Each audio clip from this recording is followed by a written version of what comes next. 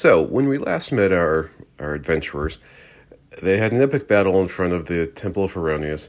Then they did some exploring through the city, and then they went to a gentleman's club, only to sadly find it to be a magical illusion. And in the basement, a massive dark void of darkness that they could not escape from if Ty hadn't been able to dimension door his way back to solid ground. So anyway, the Emir and they are debating about what to do. They've all gotten out of the void. They decide to keep investigating the building there, and they discover a staircase actually goes to a second sub-basement level. They head down. Layout's pretty much the same as the first level, and it's mostly being used for storage for supplies, paperwork, that kind of stuff. But tucked away in one of the corners of the basement is broken tile around a rather large hole. And from all appearances, it looks like it was created by something coming up out of the ground beneath the basement. Cal, of course, being the forward thinker that he is, immediately sticks his head in and finds himself in the void, just like the one they'd barely gotten out of upstairs. He then decides to tie a rope to himself, hands it to Cecil, and he just jumps right in. Naturally, Cecil is more than up for the task. He doesn't lose his grip on the rope. And within the void, Cal's whipped out, Waygraph as an axe, and, is, lighting stuff up. But the thing about being in the void is that there's nothing to light up. So Cal can see him, and that's about it.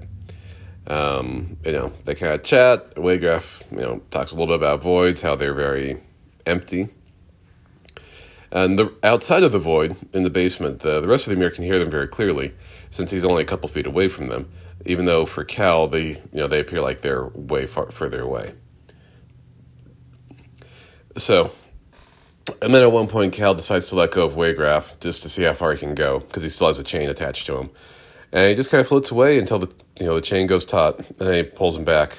And naturally, Waygraph, chews him out for it, calling him an idiot and other such things, because that's what Waygraph does. And then Cecil hauls him out without any trouble. And as they investigate the basement room further, everyone gets a feeling it's pretty peculiar. Like, the room's old, like, not like 20 years old, but old. And as they kind of investigate the void further, it doesn't seem to have, any limit in size or scope, which is really unusual for this sort of spell. Cal, for his part, continues his, air quotes, investigation. And just starts smashing new holes in the floor all over the place. At one point, he gets a hole large enough that the tile actually collapses down into the void that's underneath.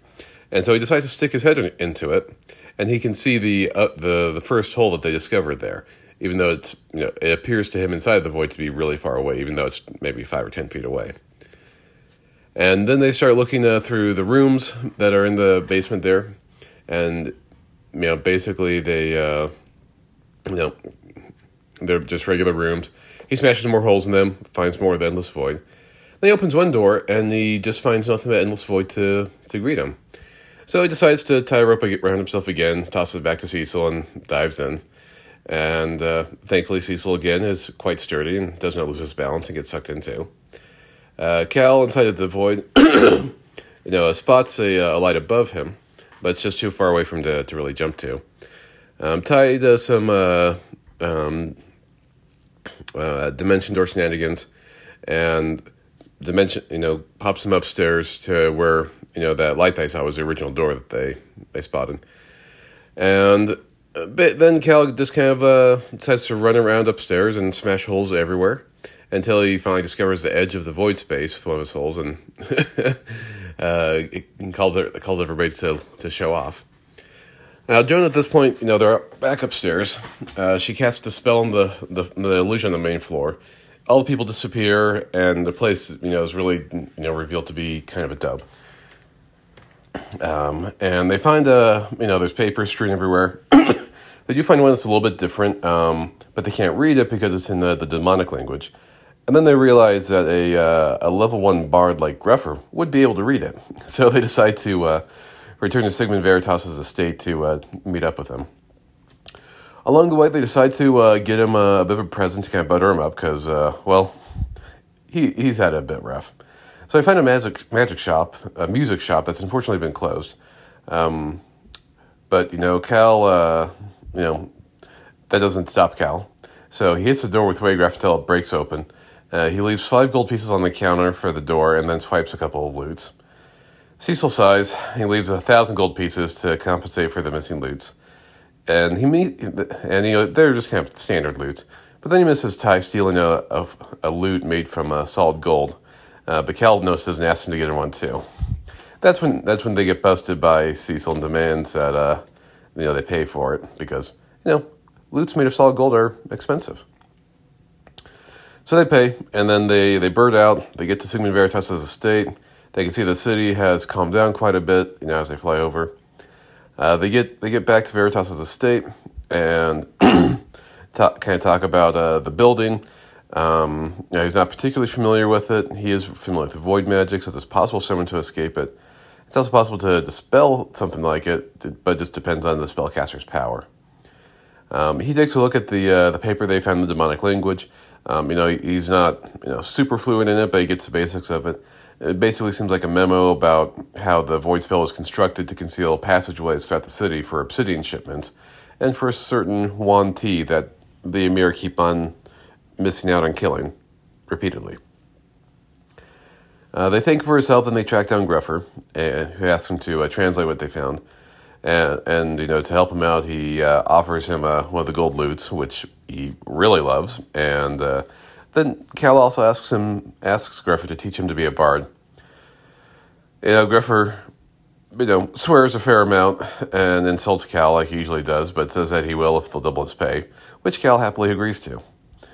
He says Gruffer, translates the document. He says that Veritas pretty much had it spot on, but he figured out some of the proper nouns. It says written to someone called Semalel from Balalel, if I'm saying those right. While they're at Veritas' estate, they track down Cal's sheep, and Ty casts a permanent illusion for them to have a halo on them constantly, since they're blessed sheep now for Cal.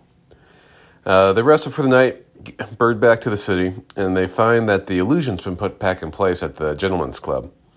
Cal, of course, walks straight in, doesn't care, and they notice that none of the holes he made are visible.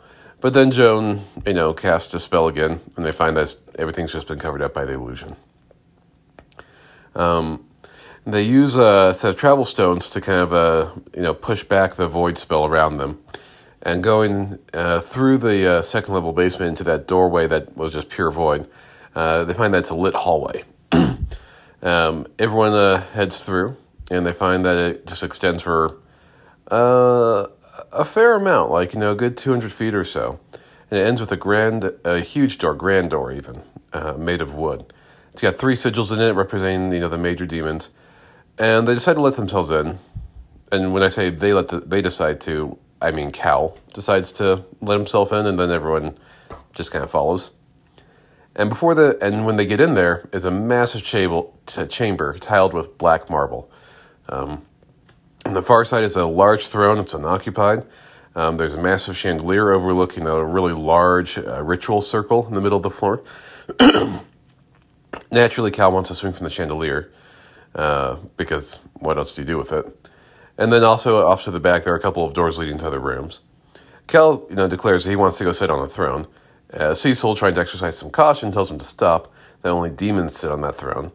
And Cal replies that he'll just, rub his nether regions on the throne. Joan, being the sensible one, casts detect magic in the room. She can sense that there's a large amount of conjuring magic in the summoning circle, and that there's 3 points of illusion magic between the circle and the throne. So Cal takes out Wagraph and asks if he can see through the illusion. And, of course, Wagraph chews him out because he doesn't have eyes. So how can he see anything? Joan steps up and casts Dispel Magic on one of the illusions, ending it, and it reveals a giant, massive bear monster. And then Amorous Shadow Step appears on the demonic throne and declares that he's no longer amused by, the Emir's activities. He snaps his fingers, and the other 2 illusions drop, showing 2 other giant, massive monsters that look rather pissed and ready to rip them apart. And that's where our session ends. So next time, we need to be ready to do a lot of monster killing. And I'm not sure if... the giant bear monster, I'm not sure if we kill it. I don't think you can turn that into another helmet. I think it'll be just a little too big. So, happy times, and we'll see each other next time we play.